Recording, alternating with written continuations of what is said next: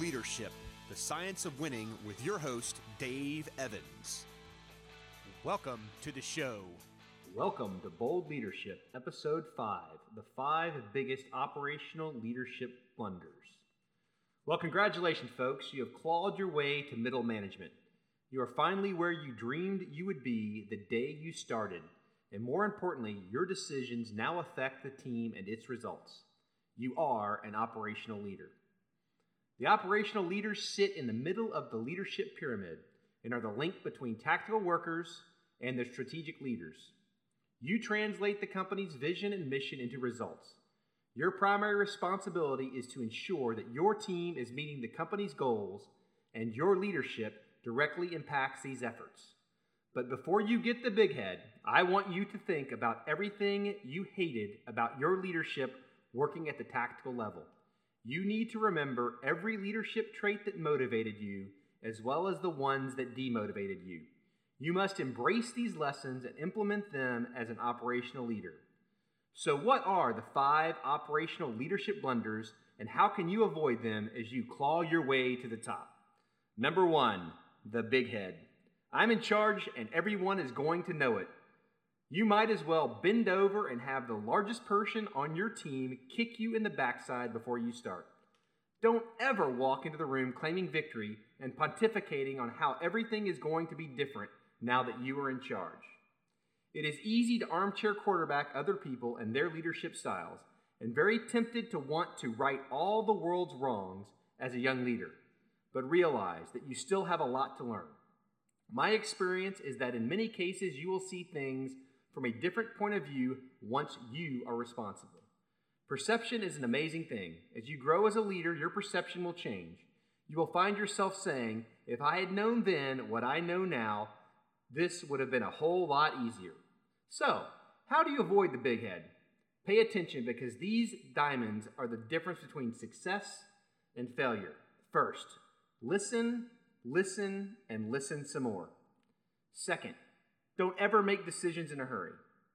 Third, surround yourself with experienced operational leaders and use them as a sounding board. Finally, trust your team. The second biggest operational leadership blunder, the fear of failure.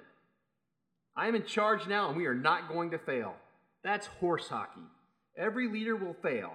The difference between good and bad leaders is simple.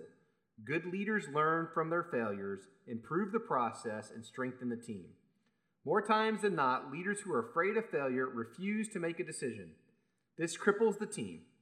We have all worked for that person who will not make a decision or spends thousands of hours building the perfect plan that is never executed. General George S. Patton says it best. A good plan violently executed now is better than a perfect plan executed next week. Don't be afraid of fail. Be afraid of trying to build a perfect plan that is never used. Your primary responsibility is to drive your team to success, meet the company's goals, and build future leaders. Focus on your responsibilities. And here's how to overcome the fear of failure. Number 1, seek input for decisions. Number 2, listen to your team. Number 3, understand the decision and the impact of that decision. Number 4, make a decision and execute. Number 5, make course corrections. And finally, review the results. The third biggest operational leadership blunder is this. Mission and vision don't matter in my division. Young grasshopper, you have so much to learn. I don't care where you work, what your team's specific job is. As an operational leader, it is your responsibility to ensure your team understands how their work relates to the company's mission and vision. The United States Air Force mission is to fly, fight, and win. If you're in charge of the finance division, it is easy to minimize the overall mission and focus on internal metrics like pay processing, payment timeliness, etc. As a new operational leader, it is easy to focus on the specific measurements that account for your team's success. But if you can't tie your team's purpose to the vision and mission, you have effectively limited your team.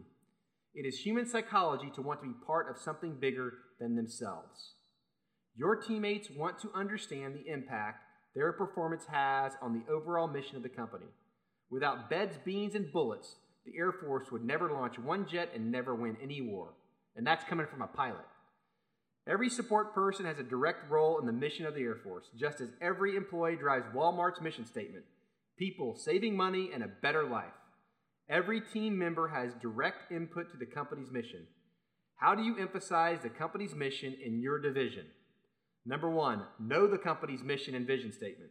Number 2, ensure your teammates can recite them from memory. Number 3, relate your metrics directly to the company's mission. And finally, mentor your tactical leaders to value their importance. The fourth biggest operational leadership blunder is that metrics don't matter. Look, I realize that as a tactical team member, you get really tired of having the boss push you over some silly numbers. You need to understand that those silly numbers drive performance. Metrics and the process are proven.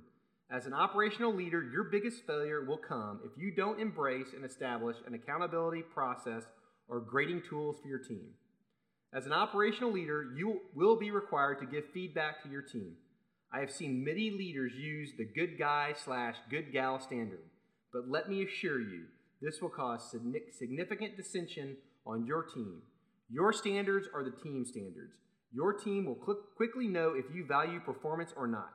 If you don't hold people accountable to a standard, measure them with appropriate metrics, and manage the reviews, your team will falter. If you want people to pay attention to it, then you need to measure it. So how do you not make this mistake? First, work with your team to validate current metrics and establish new performance measures. 2, ensure that metrics support the company's mission, vision, and goals. Number 3, take corrective action when mistakes are made. And finally, publicize the results so every team member knows how and where to improve. And our fifth and last operational leadership blunder is if the minimum wasn't good enough, it wouldn't be the minimum. Seriously. I heard another leader say this to over 300 young people in the division he led. How do you think it worked out for him? If you move from your tactical leadership position and want to remain everyone's friend, lower standards, and dismiss accountability, your team will falter and you will most likely never recover. You will minimize your chances for further progression because you did not hold your team to the higher standard. You climbed the ladder because someone on your team saw something special. You had become a tactical expert and held yourself to some pretty high standards. You embraced the company's mission and vision, you understood metrics, and performed to ensure that you did your part for the team's success. Don't ever forget that. Now that you are the man or woman in charge, don't let up, because it's much easier to loosen the rules after habits are reinforced than it is to tighten the rules after lower standards have been established. The smartest way to avoid this mistake is to expect perfection but accept mistakes so long as lessons are learned and performance improves. Always establish and keep high standards. Expect the best from everyone on the team. Always strive to improve. Don't ever be afraid of change, and be sure to keep the team involved. The science of leadership at the operational level is easy. Don't get the big head. Listen to your team. Don't be afraid to fail. Learn from your failure. Know your company's mission, vision, and goals while expecting the same from your entire team. Ensure your team knows how their job impacts a company's mission and vision. Establish quantifiable metrics. Set a high bar and have fun. If you are not smiling every day, then you are doing something wrong. Smile and get to know your team. Do not become a slave to your desk and schedule time to walk around. Finally, never pass on an opportunity to mentor your tactical teammates. You are always growing your replacement, and yes, your division will excel long after you are gone, so long as you do your part. Well, as always, it's great talking to you again this week. We've completed the second level of the leadership pyramid. Next week will be our last and final level, the strategic level. I look forward to talking to you guys and providing you more bold leadership tips. Have a great week.